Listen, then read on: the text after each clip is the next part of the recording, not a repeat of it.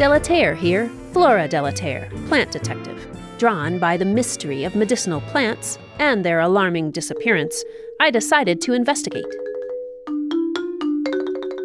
I'm watching a young woman slug down a pitcher of bright yellow Goldenseal tea.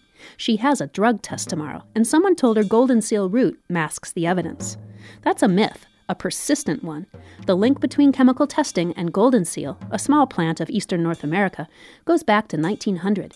That year, a plant pharmacist published a sensational murder mystery in which Goldenseal masquerades as strychnine and puts an innocent person behind bars.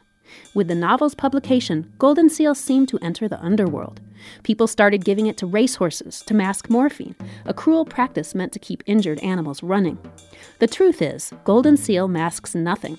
It's simply a valuable antimicrobial, helpful for diarrhea and infections.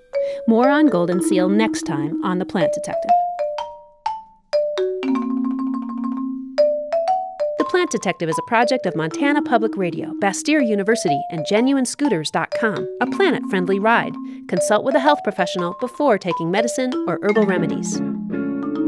Folks, medicinal plants are everywhere, and you gotta treat them right, 'cause someday they might be treating you.